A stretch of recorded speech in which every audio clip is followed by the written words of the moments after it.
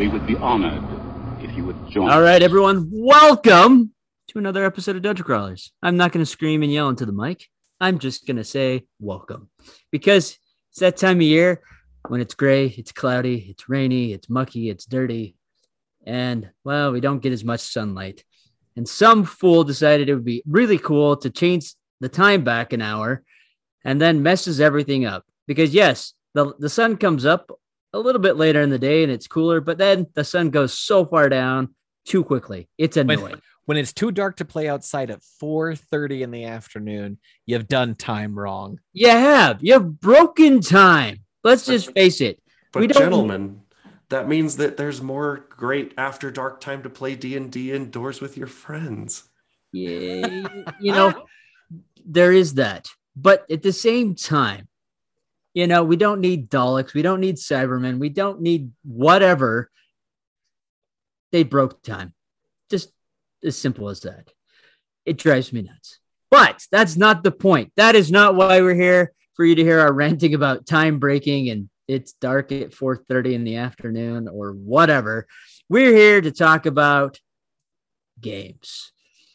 We've had some great guests on the show recently. We've had some great interviews. We hope that you've enjoyed those interviews with Tracy Hickman and Laura Hickman and Bob Salvatore and my brain is drawing a blank. But we've had some great. Can I just jump in on that and just say how awesome the Sky Raiders episode was last week?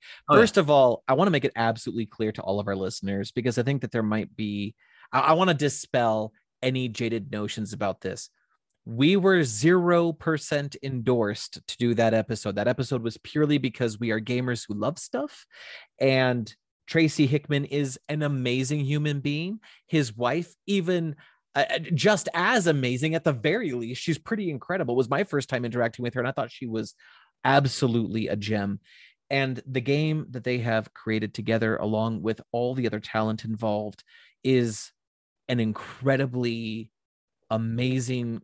It's a game with extremely high potential for creativity on the part of the players and the DMs and the GMs. And so, super awesome episode. We were not endorsed to do that. We just did it because it looked amazing. Oh my God. Plainly, we didn't even have time to go through the whole Kickstarter to the level of detail that we should have. Not even close. So if you're listening to this as the episode comes out, you've still got a couple of days left. You're not super tons of time. Yeah, I need to get back the Kickstarter. I did while we were interviewing them.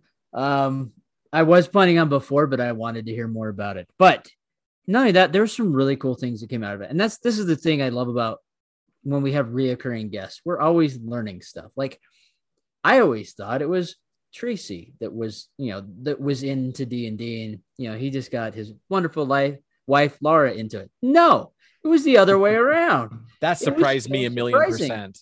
Let alone, hey, it is now official, and we must make a shirt, a freeze band. I'm sorry, we have to make that happen. It's going to be a great time. And if you have already backed the Kickstarter, or if you just hurriedly paused the episode to go back to Kickstarter and now you're returning to us, thank you for supporting our friends. But I actually do have an announcement that is breaking here on Dungeon Crawlers Radio. Oh? If you are interested in playing a game with Tracy and Laura Hickman, a role-playing game of some type, maybe this is on your list, your fantasy check-off, right? Or more importantly, if you are interested in getting to actually play within the world of Sky Raiders of Abarax with some of the new content and material that is coming out, I have an opportunity for you. Oh? If you listened to our episode last week, we were recording, two of the three of us were recording at Mythos Games in South Jordan, Utah. It's just off the freeway at 106th South. And Tracy and Laura are going to be raffling off tickets as part of a fundraiser with Mythos Games to a private event. That event is going to be held December 4th at Mythos Games. It's a Saturday. But if you shop at Mythos Games, full disclosure, I am an owner at Mythos, but we also love to sponsor Dungeon Crawlers Radio. Any purchases that you make between the time that you're listening to this episode and the end of the month physically in store of $100 or more will get you an entry into the raffle for free. And additional raffle tickets are available for purchase both in store and online. It's going to be run kind of in an Omaze style thing where you can buy an individual entry, or if you are willing to help us out with that fundraiser, the more you purchase at a time, the more entries you're going to get. Check that out at https://mythos.games, or come into Mythos Games at 681 West South Jordan Parkway. It's just off 106 South across the street from Mulligan's Golf Course. And again, we are going to pull 5 lucky winners to come and participate at a closed door event. The event will be streamed, but you'll have an hour beforehand to learn more about the secrets of Aberrax and some of the mechanics that are going to be being played during that stream. And there will be a closed door meet and greet afterwards. Now, if you aren't one of the lucky winners, or if you're not interested in entering but would love to come and meet Tracy and Laura, there will also be a signing event afterwards at Mythos, beginning at 5 p.m., excuse me. And we're going to be doing some additional events beforehand for anybody who wants to come and join us for a watch party. So check it out, mythos.games. And if you haven't backed the Kickstarter, this is your chance to do so.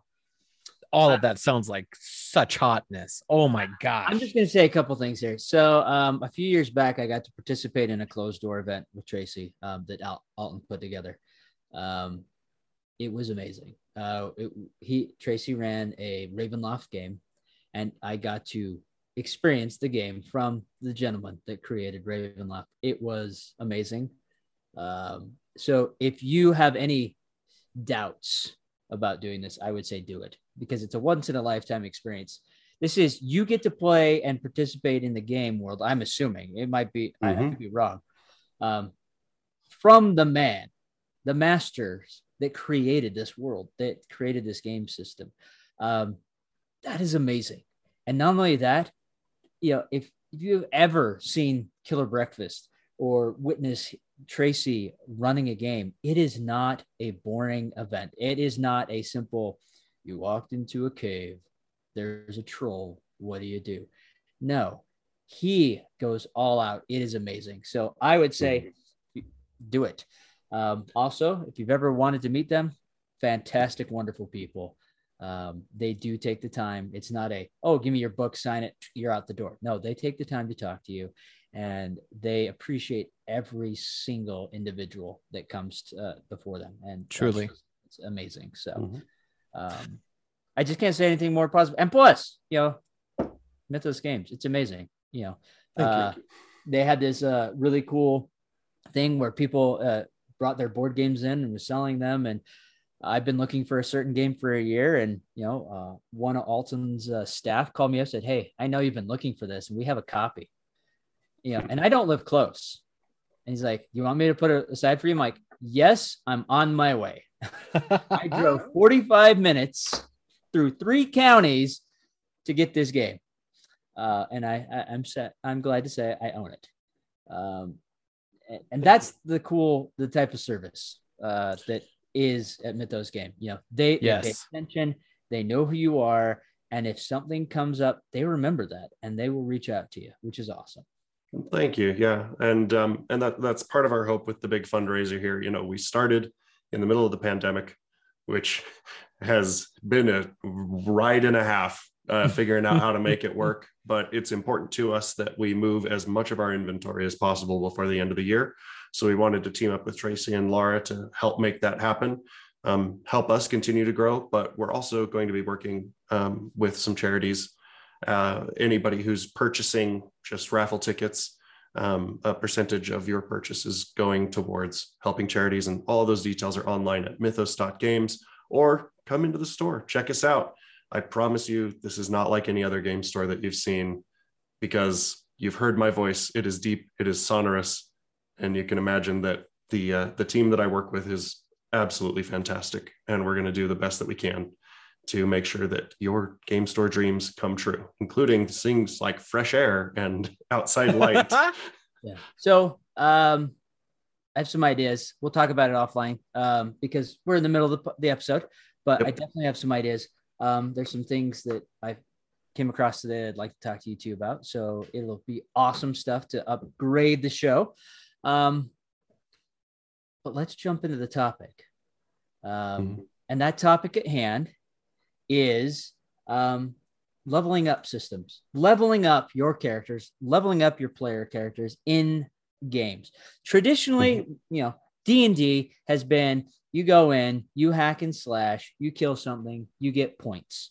And those experience points start adding up till you reach a certain number, and then you get a level up.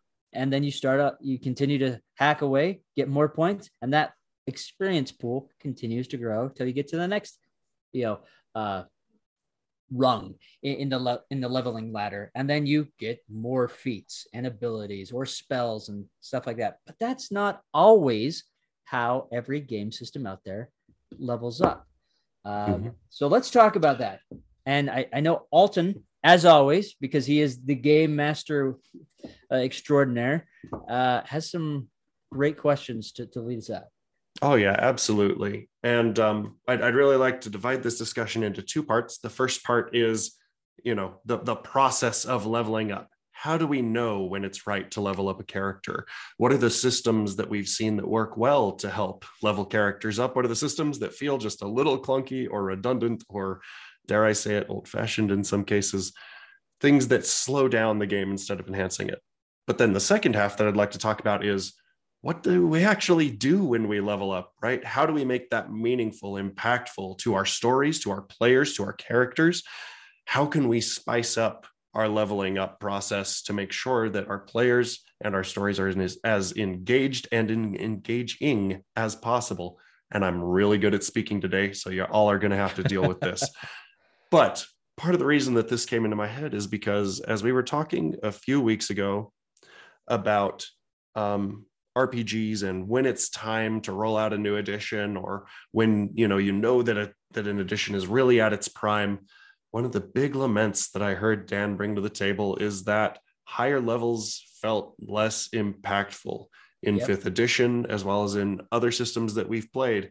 And I wanted to explore that a little bit first, Dan. What has your experience been with leveling up within D&D when it felt right, when grinding your way up to that next level felt great? And what was it that changed that made that feel less impactful to you? Let me make sure I understand the question. So you're asking for what game systems or what experiences I had that made that feel? Yeah. What was it that felt good, and what are the others that have not felt so good? Yeah. For some people, it may be things like having to keep track of individual points or components, or I have to have this thing, but there's going to be a different experience for everybody. So for you, what stands out? So, okay. I'm going to go at this a couple different ways. First, even though D&D, when you get to those upper levels, it's not as impactful. I have had some GMs that have made it impactful, where even though we're up to those mighty levels, they have removed the element of about the grind, the battles. Now, really, what the important part is the story, the events. Even though we're not getting a lot of experience for the creatures we fight, it's all about achieving the, whatever the end goal is. For example, the one game I played, we had a flying pirate ship. We literally, anything that came at us, we obliterated. But we were in such a mindset that it was all about the experience. It was all about making it fun, going over the top. I had an old sea dog named Cod. He was in his 60s. We had gone to this, we had done a favor for this elf sorceress queen, and she allowed us to have one wish, and she would grant that wish. And everyone was asking for magical armor and swords and weaponry and all this stuff, which was amazing. I remember this story. I am 64 freaking years. Why do I need armor or a sword? So what did I ask for? I asked for my beard to be enchanted where it could not break. And would never be destroyed because my beard was my pride, and I had a freaking long beard. It was so long it went to the ground, and I had it wrapped around my waist. Sometimes I used it to keep my ears warm because I was bald. Mm-hmm. But in this moment, I'm like, these harpies are flying up, and I'm like, what am I gonna do? I can't do anything. I'm old. I'm decrepit. I don't want to wait till they're here.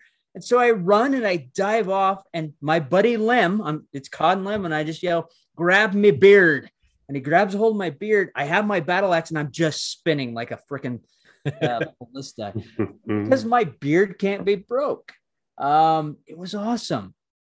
But that's what that was about. It was making an experience.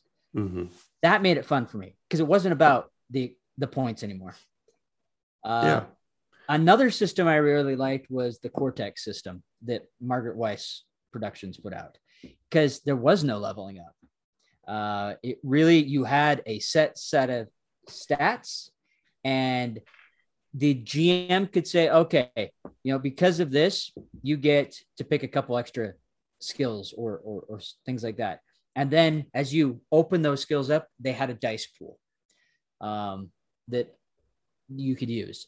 And so that was all about dice pool. And so the more skills you could use, the more dice you could roll. Now, granted, you still could only select, I think it was 4 dice, but you had a much better opportunity to roll those higher dice points. And I like that. Again, even though there was kind of that grind with fighting stuff, it wasn't now that I'm level 20, because there was no level. I thought that was fantastic. But there was still things that happened, even though there was always a danger with rolling a large dice pool because everyone that rolled counted. Yeah. And it wasn't a failure. It was a mishap. Something would happen. I mean, one of the coolest things is, when I played the game, I can't remember who it was. One of the players rolled something because he was going to go talk to a guy. No, he got in a fight earlier and knocked out some dude because the guy was like making fun of him. And so he just knocked him out. Well, when he went to go talk to the guy we were supposed to deliver the goods to, he rolled like 3 ones. And so the game master said it, had playing the guy that we walked up to, and he's like, and we're like trying to deliver so we can get money to get, put fuel in our ship because, this is, we're using it under the Firefly setting. And the guy's like, so you're the idiots that knocked my nephew out. And we're like, what? It's like, the deal's off. Oh, it's like, oh crap. And that made it the game so much fun. Because it really wasn't about crunching numbers, getting to the next level. It was trying to get enough skills to do well, and at the same time avoiding those ones because but at the same time, those ones really created some fun dynamic stories. I absolutely love it. Thank you for sharing. Yeah, no problem. And I'm going to ask Krebs the same question here in just a moment, but you've already hit on one of the main points that I have talked about with a lot of GMs and a lot of game designers, which is that systems are not a replacement for meaningful story progression. Truth. They are not interchangeable. And good systems are designed to complement the decisions that players are making during the game to progress the story. That does not always necessarily mean that it has to be a role play heavy or a role play centric system, right? I love playing barbarians and warriors that just get a crap ton of extra cool stuff to do in combat. But those rewards are always more meaningful to me as a player when they are connected to things that are happening within the story. And I'll elaborate more on that a little bit later. But first, Krebs, let's talk about some of those standout experiences that you have had with leveling up. And it doesn't just have to be in RPGs. It could be in other things as well, but help me to understand what has felt great to you as a player. Every time you play a game, you want some sense of reward. I as I'm sure we all agree, and as we've said on the show before, every great game has a proper economy of jeopardy and reward. There must always be a way to lose. There must always be a way to win. And there must be justifiable rewards for risks taken. And the leveling system kind of falls in there as well. It backs that economy, or it should be part of that economy. If you're going to go into a realm where you are somewhat outmatched and you find a way through the prowess of your character design, through excellent storytelling, through careful decisions, and even the luck of the dice to get through that realm and to achieve that mission that was assumed to be out of reach, then there ought to be consummate rewards, including the experience you gain. The whole experience system, the whole leveling system is meant to mimic how we progress in life. It's meant to say, you've had these experiences, you've received these wounds and these scars, you've saved these people, you've achieved these things. And because of this, you have gained new wisdom, new insight, new strengths. Maybe you've lost some weaknesses, maybe you've gained some weaknesses, but your character is ever evolving. And that's what makes RPGs such a special brand of game when you compare it to other traditional gaming types. The core of what makes RPG special is that there is growth and evolution. Your character is always changing. It's not just the same stereotypical plumber jumping on turtles over and over again, right? You are becoming something else in time. So what I've really enjoyed is I love the character creation process, because when you're creating a character in a system, whether you're new to it or you have a lot of experience, always, in my mind anyway, is the assessment of potential. What is the potential of this character? Why do I give this character a backstory? Because it drives the potential of the character, right? It gives the character a MacGuffin. It gives them a vector. It gives them a drive to do something else. But that the backstory, if any, dovetails with the design of the character in terms of the game mechanics. And now I have this character with great potential. It's still a level 1 character. It still has very low armor and a very weak weapon, but the potential of what this character can become is what's so fascinating and what draws you into play. That's what has always been rewarding to me in a leveling system, is the unlocking of potential for this character, causing that growth, causing that evolution, and allowing us to drive the story in previously unforeseen ways. I absolutely love it. Thank you. And you hit on a number of major points there as well, but one of the big ones that really stood out to me, that's another cornerstone of game design, of good game design, that I've talked about with a lot of people, again, is you use the word economy, which carries with it a certain kind of mathematical, transactional weight, right? And, yes. And I think that it's very important to understand that, the economics of mathematically leveling up are always diminishing, right? Just to keep it as easy as possible, right? Anybody can do the math that I'm about to ask you to do. If you put a D6 in front of yourself and you say, okay, every time I level up, I get another D6. The first time you level up, you're leveling up by 100%. You have multiplied by 2. That feels really cool.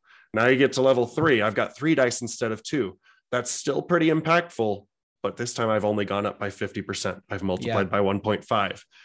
You add a 4th die, that number goes down again. You've now gone 1 1/3. You add a 5th die, you're now 1 1/4. That number will always continue to approach a state where it no longer matters, because I'm really not changing that much about my character. I'm really not changing what my damage output is. It's actually one of the biggest hurdles that I had to overcome when I was designing my first pocket RPG, Dimensions, because I wanted to build a system that felt meaningful, but that restricted a player to utilizing a Yahtzee set, which meant that I didn't have bundles and grundles of dice. I had to use D6. I had a maximum of 5 that I was aiming for, 6 if I was lucky, right? And so because of that, we found very, very quickly that leveling up had to be more than that, and that the bulk of what a character is and does, and the way that they interact with the game had to be more meaningful as well. And the same way that we have mathematical economics within gaming and leveling up, there's also economics of character growth. They, like you were talking about, it's that refining process. It's aiming towards overcoming something as a character, or developing a story, developing a background. And again, this does not always necessarily mean that every player or every character should be motivated by a true, full, and complete character arc that's deep in role play and dripping with meaning, right? Sometimes it just means, yeah, I want to rule the kingdom. I want to be able to defeat Tiamat. I want to be able to go out and knock down a mountain if I want to, because I have this big legendary thing. But every time that we're talking about the economics of character growth and the way that we help those moments feel meaningful, it also points us towards a trap that a lot of systems seem engineered to try to avoid, which is an ending, right? It is okay. And in fact, it is desirable, in my opinion, for a level up system to have a meaningful ending, because that story will have to end eventually. That character will hit a point where they can no longer do anything meaningful because they have literally stopped the moon from crashing into the earth. There's not a person who doesn't know who they are. And there's also not a person who's going to pick a fight with them. That's right. And that is okay. D&D and some other systems have done things to try to handle mythical adventures where you're now starting to deal with deities and demigods. But even at that point, eventually you're going to beat them all, or you're going to come across a god who's just like, nah, I'm not going to pick a fight with you. There's no point, right? A wish can only get you so much further before you start to monkey paw yourself into oblivion.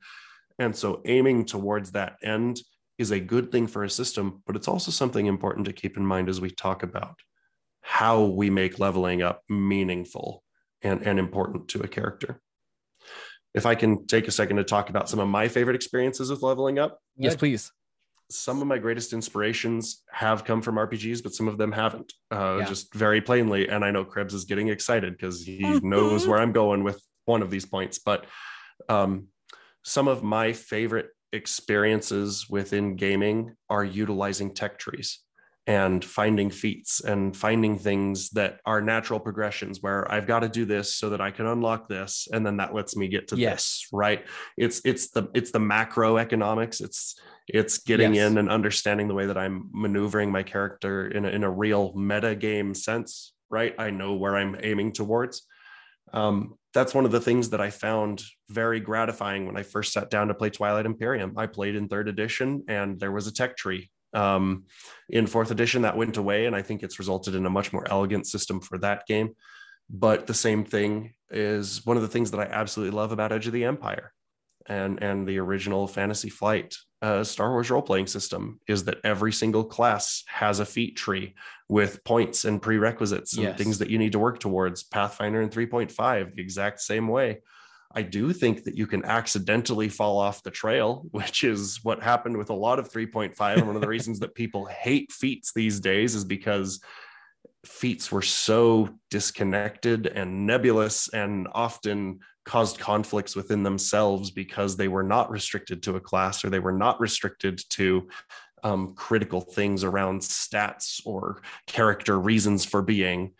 But at the same time, some of my favorite experiences that I'm having in my current Pathfinder campaign are entirely based around the feats that I can unlock because of my ancestry and because of the things that I'm working towards within my barbarian path. And I think that's really neat. One of the other systems that I absolutely love from a tangentially related game to this channel that some people here may love, we may have played it once or twice, Zombicide. Woo-hoo! For me, adrenaline point system that exists was one of the things that actually sold me on the game. For those of you who have not played it, what happens is that as you find objectives and kill zombies, right, you are gaining adrenaline points, but they are divided into different color bands. And as soon as any player reaches the next color band, all of the zombies level up. All of the cards become more dangerous. Yes. And it's for everybody, not just the player who leveled up. And for a game like Zombicide, whose intent is to personify the feeling of being chased down by a zombie horde where things are getting worse and your decisions are leading to rash outcomes and loud noises, that is absolutely perfect, because what it forces players at the table to do is coordinate, to say, okay, I know you're about to level up, but just hold on, let the rest of us get a little bit closer, because if you jump too far ahead, we're all going to get boned. And it also creates moments where players can be heroes in the story, because as they level up, they unlock additional abilities. And then all of a sudden I'm able to chuck Molotovs and have a 50% chance of getting them back. And I'm holding them in two hands, and Dan doesn't get to kill a single monster for the rest of the night. Yeah. Well, not that Dan has ever felt that. You go red twice before any of us go red once. So, I had the opportunity to run this game, Zombicide, with my coworkers last Friday. Oh yeah. So it was a very simple scenario. Everyone had to survive, and I was thinking, okay, there are 12 people and I let all 12 of them play at the same time. The game isn't really designed for that, but I let it happen thinking, okay, they're going to survive. This is going to be kind of easy, because the point was for them to work together and win. It was a really simple thing. They had to get 2 different crates and 3 pieces of food. Get to the exit. So they have everything. They have the objectives. They just have to get to the exit. And this one person, for some reason, decided to go all the way off to this other corner. There are like 3 freaking spawn zones up there, which converge on where she's at. And so one of the other employees goes, all right, I'm going to go save her. Gets up there. He's the master of death with the chainsaw. Oh, and not only that, he's the John Wick character, so he has escalation. Oh, nice. So he's up there just slaughtering everything. And he goes before her. So he kills everything. He uses up all of his turns. And now it's her turn. And what does she do? She bolts. She runs like anyone would do in a traditional zombie apocalypse movie. And then guess whose turn it is after hers? The Zeds. The zombies. And then what happens? He gets overrun. I flip a card. And we get walkers with a rush. So they move in around him. There's 10 walkers surrounding him. And I'm like, okay, cool. The next zone spawns. And it's 6 runners with a rush. Oh my gosh. And they move into his zone. The next one is another set of runners with a rush. And I'm like, okay, what are we going to do? Because there's 2 more spawn zones left. I'm like, I'm over here waiting for like extra activation to occur, which would automatically. The next one, all walkers get an extra activation. Oh, geez. And then I'm like, okay, let's see what would have happened. The next card I flipped over, all runners get an extra activation. The dude was dead. Yep. And I was like, so I look at him like what happened? I'm like, you guys just lost. Because everyone had to survive. You guys suck. And then we should I want to ask questions about like how you turn this into like a team teaching moment, but maybe that's another episode where we talk about team dynamics. Well, because the good thing about that's a great one. They were all working together. I mean, we've been working separately because of COVID, and that was the whole point of Friday, was to get together and have fun. Yeah. And people that have never played board games, I had people that was like, this was the greatest game I've ever played. I had people that were like, there's one guy that's just like, knows I'm like a geek, and he's like, okay, whatever, we'll play it. And afterwards, like, this was the coolest thing, because he's like hardcore military, and he picked out a guy and he was shooting stuff, and he's like, this was fun. Yes. But the thing was, they were working together, and here's this poor gal that's stuck up there, and so instead of running, he's like, I'm gonna go help her. The problem is she bolted. She would have died too. It was just a poor choice. But up until that point, they were working pretty harmoniously together. And that was the fun thing. And they really realized, oh yeah, that they saw where they messed up. Yeah. And they would totally play that again. And that was the whole point, was for them to work together, for them to have fun. Even though they lost, they still are saying, you know, even today, that was a fun experience. And that, in my opinion, was the whole point of the game. Absolutely. And I'm so glad that you shared that story, because it perfectly encapsulates the final major point that I have worked very hard to bring into my leveling up, but that I also think is a vital part of a good level up system, which is that, you know, level ups can and should be, in my opinion, a tool and a method that both raises stakes and deepens the meaning of decisions that were already made. Yes. While setting up decisions that are yet to come, right? Giving them the outcome of everything that happened since the last time they leveled up, since the beginning of their story, moving towards where they're going. Now, I don't want to start jumping all the way into ways to implement all of these things quite yet, because even though as excited as I am, I do want to try to actually have a little bit of honest discussion around this. Yes.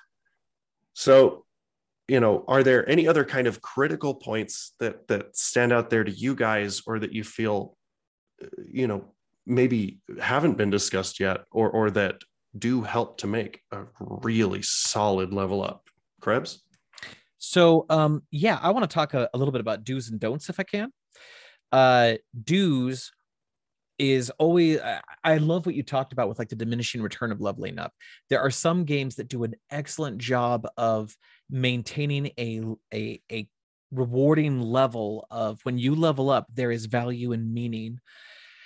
And even though leveling becomes fewer and farther between, every time you level up, it's worth something.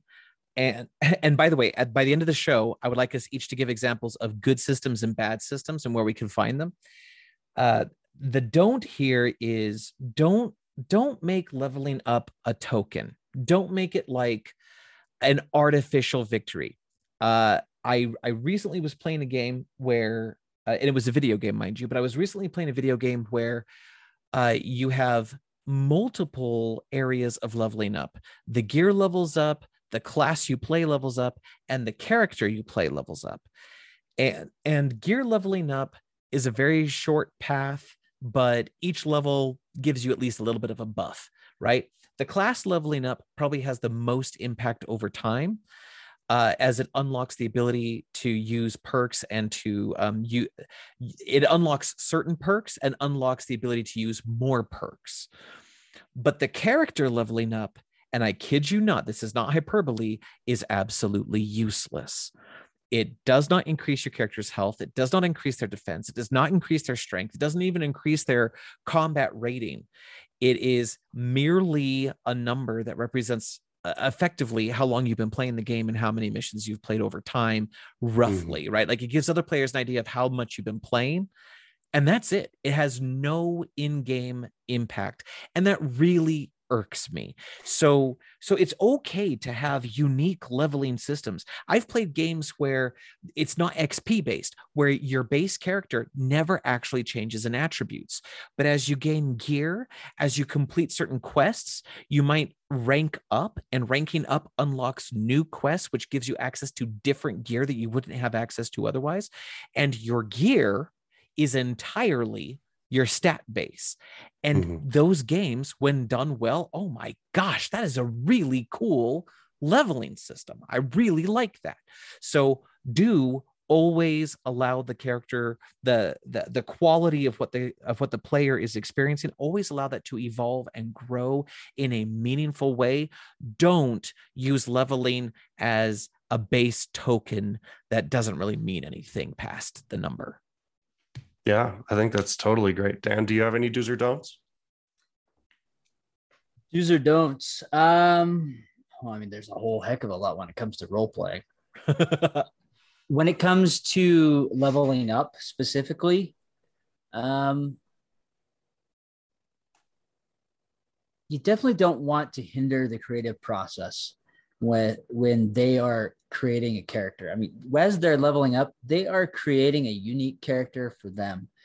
Allow them that creativity. If they have an idea of like, hey, I really like to do this. I know it's not quite in the scope of like maybe the subclass, or maybe, maybe they're playing a rogue, but they really want some of the feats that generally go to a fighter. That doesn't mean you can't do it. It doesn't mean you can't make it possible. I mean, they definitely need to be able to come up with a good reason or explanation, but that doesn't mean it can't happen. And I think that's something you definitely you do want to avoid. It's not something you don't want to hinder. You want to allow them that creativity in leveling up. Don't squash that. I think that's very important. The other thing I would really have to say, kind of to focus on, is the level up process is not the most important thing of the game. Don't let it be about numbers. It's okay that if they've gone through this massive thing and they fought like heck through this cave, and maybe it's not creatures they fought, but it's perils and traps. And, for example, it's like the, Indiana Jones going in and jumping over the pit and going through the traps to get the golden statue, and then accidentally triggers a trap and a giant rolling ball comes after them. They're able to escape that. Give them a bone, level them up, because they worked really well together to overcome those obstacles. It may not have been enough to level up, but the way they worked together and the synergy they had is worth that, giving them that level. I think that is more important, and those moments stand out. I absolutely love it. Good call. I absolutely love it. Don't let numbers override your game. Please, people, don't let numbers override your game. And this is coming from somebody who does strategy for a living. I spend all day in spreadsheets. I suck at basic math with pen and paper because I just get used to seeing cells and numbers and being able to do complex calculations. Okay. Don't let numbers override your game. They are important. They help you to standardize things, and they help you to make sure that everything is moving relative to each other. But if it overrides your ability to make meaningful decisions as a game master, as a player, as a storyteller, as a participant in the world, even as a bad guy in that world, it's immediately lost all meaning. I absolutely agree. So at the tail end of this, I do want to have a lightning round of, our favorite alternate level up systems to XP. But first, I would like to talk about a couple of tools, some things that we can give to anybody out there who is looking for ways to make their level up more meaningful, ways to bring some spice back into your rolling life, and the very, very first thing that I want to stress, I'm going to save my biggest point for the end, actually. So I'm going to hold back on that. Okay. Sorry. So the first thing that I do want to stress is, and this is going to sound heretical as I say this, but think about ways that you can introduce peril back into the game. Most notably, you should allow stuff to break. You should allow resources to run out. Now, I will say first and foremost, I hate material components for spellcasting. I'm not saying necessarily go that far unless it makes sense for your group. That feels a little too crunchy for me. But one of the biggest things that I hear from GMs who know in their heart of hearts that the most obvious way to help this group feel like they've done something great is to give them the dragon slaying sword is, but if I give them the dragon slaying sword, either they're just going to sell it or they're going to kill all my monsters down the line. And that's no good for me. And I would remind all of you that, materials break. enchantments go away. Players do dumb things that piss off the entities that control the magics within the item that you've given them, whether that be deities or demigods or Ifrit or demons or whatever else. And moreover, if an item really is that powerful, other people are going to be looking for it. Other people are going to want it, and they're going to want your players because of it. Do not be afraid to give your players something really cool, understanding that that is actually a better way to raise your stakes in your story and to make it meaningful when in the one moment that they have put everything that they have into this thing, it fails. You just gave me an idea for like a really cool mythic weapon okay, yeah, I'll drop it as a sweet little nugget here. Because I was thinking about what you were saying. It's a highly valuable item. They could sell it. It is a super powerful weapon. They could use it. And then of course you have to let things break. Well, what if things started off broken anyway? Like, I mean, this of course is slightly inspired by the sword Narsil. But what if they were told to do this great epic quest to retrieve the dragon slaying sword? And they're told about, you know, its epicness, and they see all this artwork, and they know it's this beautiful thing. And then when they get to the end of the line, and there it is on the pedestal, on the altar, with the light shining down through the cave ceiling, and they walk up, and it is this decrepit, rusty, short sword looking thing with chips missing and stuff. And the idea is, yeah, that's because it's a dragon slaying sword. Otherwise, it's just this enchanted piece of rust, and it doesn't really work for anything else. But when a dragon is near, or when they're in, you know, when they're in the magical influence of the dragon, that's when the weapon awakens and becomes this mythical thing. But otherwise, it's just this hunk of rusted metal that they have to like put their faith in or just hang on to for a time. And so that was like, as you were saying that, I'm like, oh, that would be so cool for them to like find this absolutely anticlimactic, disheartening relic. But then when they're in the heat of combat with something ferocious and awful, when they're ambushed, then this weapon comes to life because it is a living, enchanted entity in the form of a weapon. That's actually kind of funny you bring that up. So with second edition, I created my own world. I have a giant Rubbermaid tote full of notebooks. And Heck yeah.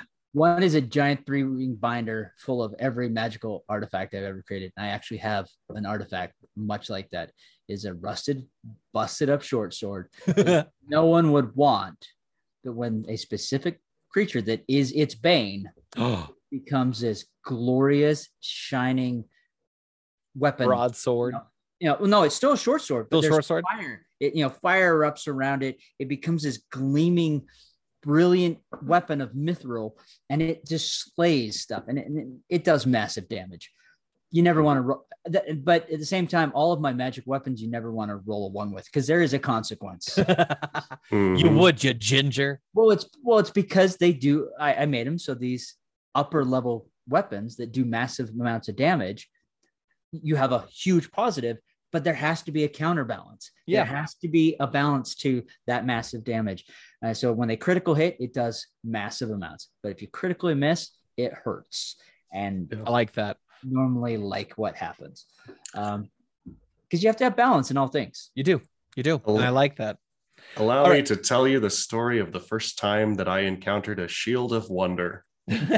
For those of you who do not know the magic item Rod of Wonder from Dungeons and Dragons. Oh my gosh. Whenever you try to attack with it, you roll on a percentile die and some type of magical effect happens.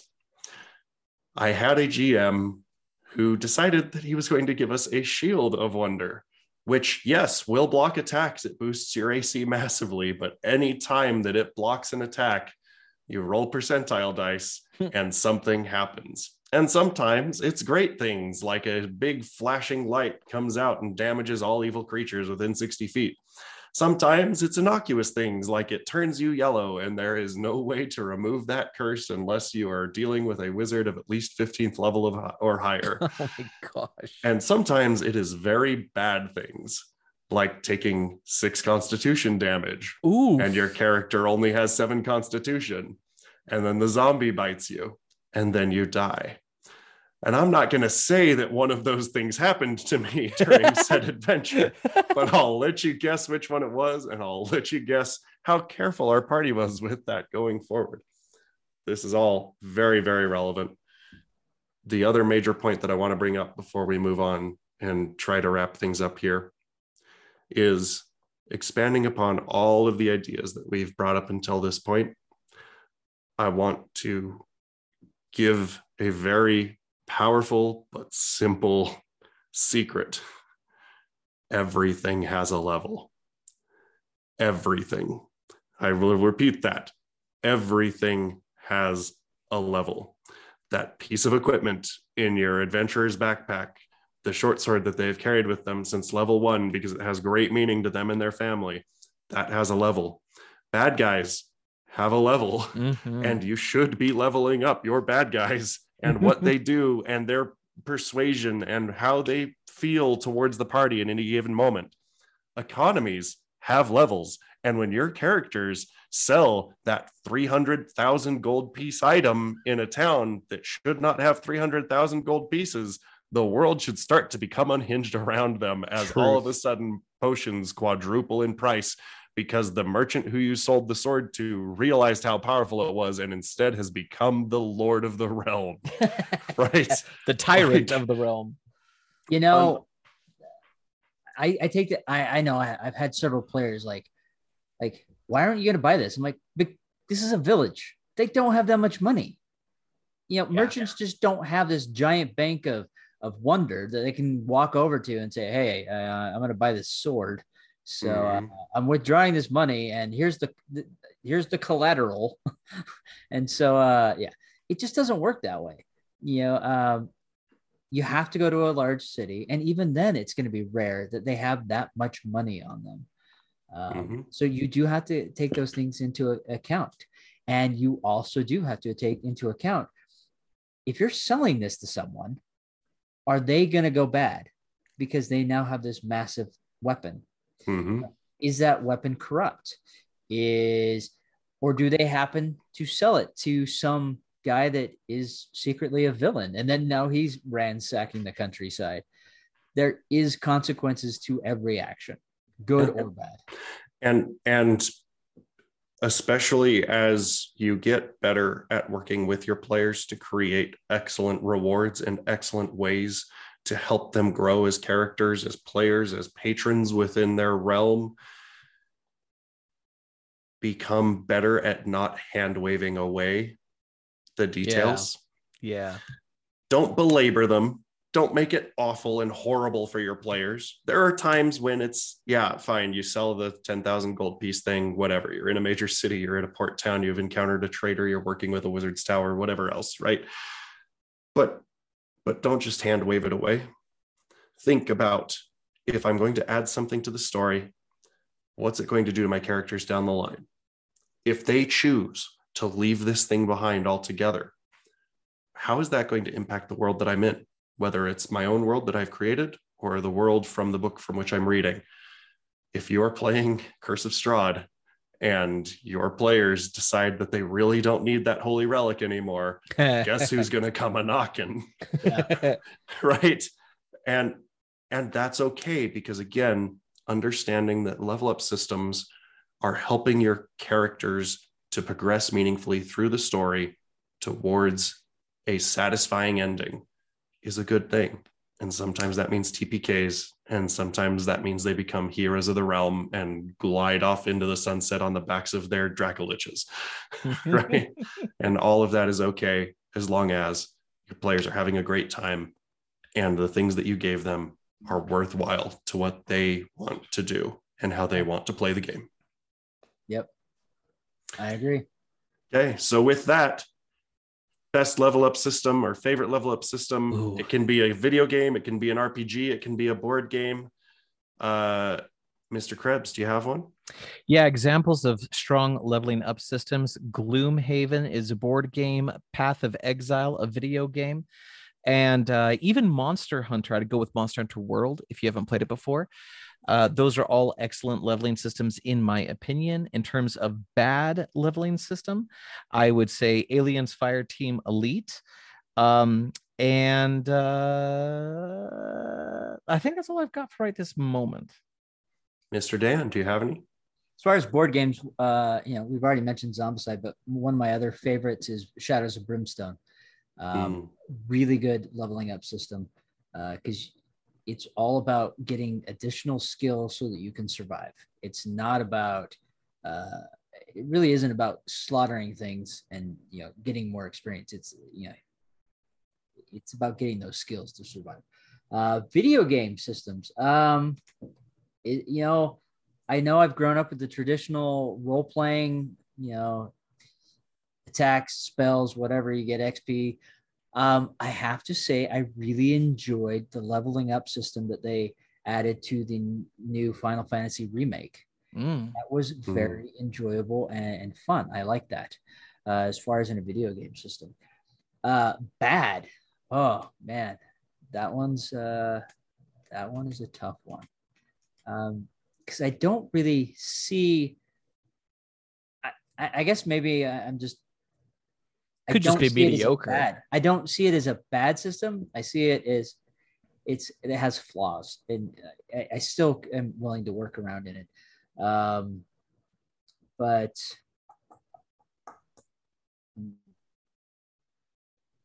I don't. One's not coming to mind right now. Okay, sorry, Krebs. It looked like you had one more thought. I think you did. Another one that I think is like in the mediocre category, not bad, but mediocre. Dungeon Siege 3, another video game. I just wish that the system was more robust. Yeah, that is very fair. So, man. Crap. The name started coming to me and I forgot it. Oh no. It's the weirdest thing because all the animals are like really, it's a board game and all the animals are really dark and twisted and you like in the land of dark, and if you don't carry around like a lantern, what was that? It was a big Kickstarter. And is that the one where you have like 3-dimensional trees on the board, and then you place the lantern, it creates shadows, and you can only move within the shadows? No, it's different. You have to like fight this white lion. I don't know. And I forgot it, but like in the middle of it, you're expanding your village, and it was such a complicated and convoluted system. Yeah. And if your guy died, you could play again, but it was like one of your offsprings. I wish I remember. I know what you're talking about, but I don't remember. Yeah. So for me, some games that I want you guys to think about for good level up systems. Battleship does an excellent job of illustrating some of what we've talked about today. You have a limited number of moves, but as you make good moves, it eliminates bad decisions from the board and drives you towards an end. I hadn't thought of that. Yeah.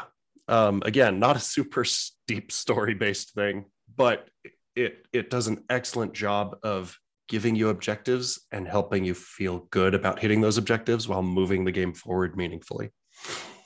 Another very beloved level up system comes from Talisman, particularly any of the editions that have cones for your level up XP, because it feels good to stack them up, right? A very bad level up system is Talisman, because so many of their characters have effects and upgrades that are just not impactful or meaningful, and that's the only way that you have to interact with the game, and you don't draw the right cards, you can end up like me, sitting for 7.5 hours and never leveling up once, and that feels garbage. Ouch. I got the Kingdom Hearts version of that game thinking, hey, it's Kingdom Hearts, and needs some love. And then I also would point back to Zombicide as an excellent level up system that's helping to escalate the game itself and impacting your teammates and your decisions in a very meaningful way, and sometimes unexpectedly. Absolutely love it. But thank you, gentlemen, for engaging me in this conversation this evening. And Dan, I think it's back to you. Yep, I'll take it. I do remember the name of the game. Oh, what is it? Kingdom Death. Kingdom Death. Yeah. Yeah. Yeah. Yeah. And that was an example of a bad system? Yes. Yeah. Gotcha. In my opinion. Yeah. So, you know, you had to, it was $400 to buy it. Yeah. Yeah. Amazing, beautiful sculpts. But yeah. All right. So with that said, folks, we're going to wrap this up. We're going to get going. Remember the amazing opportunity that Alton talked about earlier with Mythos Games and with Tracy and Laura Hickman and Sky Raiders of Abrax. Yes, I said it correctly. And this is an opportunity. Not only that, it's also a great fundraiser, and it's always great to participate and help out the community. So definitely check it out. And we'll just leave it at that. So again, with game systems, good and bad, not everything's bad. You know, even though we've said these, you know, are our opinion, the ones that we don't like, that doesn't mean that they may not be ones that you like. That is the great thing about this community. That's a great thing about the diversity of games and culture, is the fact that even though we say, hey, we're not fans of it, we are totally okay if you are fans of it. And we want to hear why you're fans of it.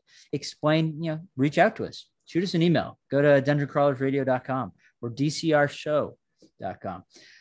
Send us an email. Let us know why, like, hey, I do actually like that game, and this is why. We want to hear your opinion. We want to hear that other side, because, you know, just because we're three guys talking about these games doesn't mean we don't want to hear your opinion. We actually value that opinion, and we want to share that. So if you're willing to do so, we'd love to talk about that and mention it on the show.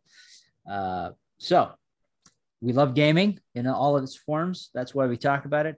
And that's why we bring on game designers like Tracy and Laura. That's why we have brought on authors like R.A. Salvatore, Michael Haspel, Brandon Sanderson, and so forth, because we enjoy that creation. We enjoy the story elements and the things that bring us joy and passion. So we want to hear about your joy and passion, what you enjoy. So, and, you know, and we're grateful for every listener that tunes into the show. We're grateful for all the participation we get from you. And we're grateful that, you know, the show has continued on for as long as it has, because, you know, by next month, our 13th year will be ending and our 14th year will be starting, which heck yes, woohoo, that is amazing. We have some ideas and thoughts, and we want to definitely bring some fun things to the show next year. So with that said, I'm going to say we're out of here, and we'll catch you next time. Yeah, dungeon crawlers, keep leveling up so you can tell that story, whatever may come. And whether you're a level 1 loincloth wearing noob or a level 15 Eternals wearing celestial armor, always remember to be epic and don't suck. Remember, the Force will be with you.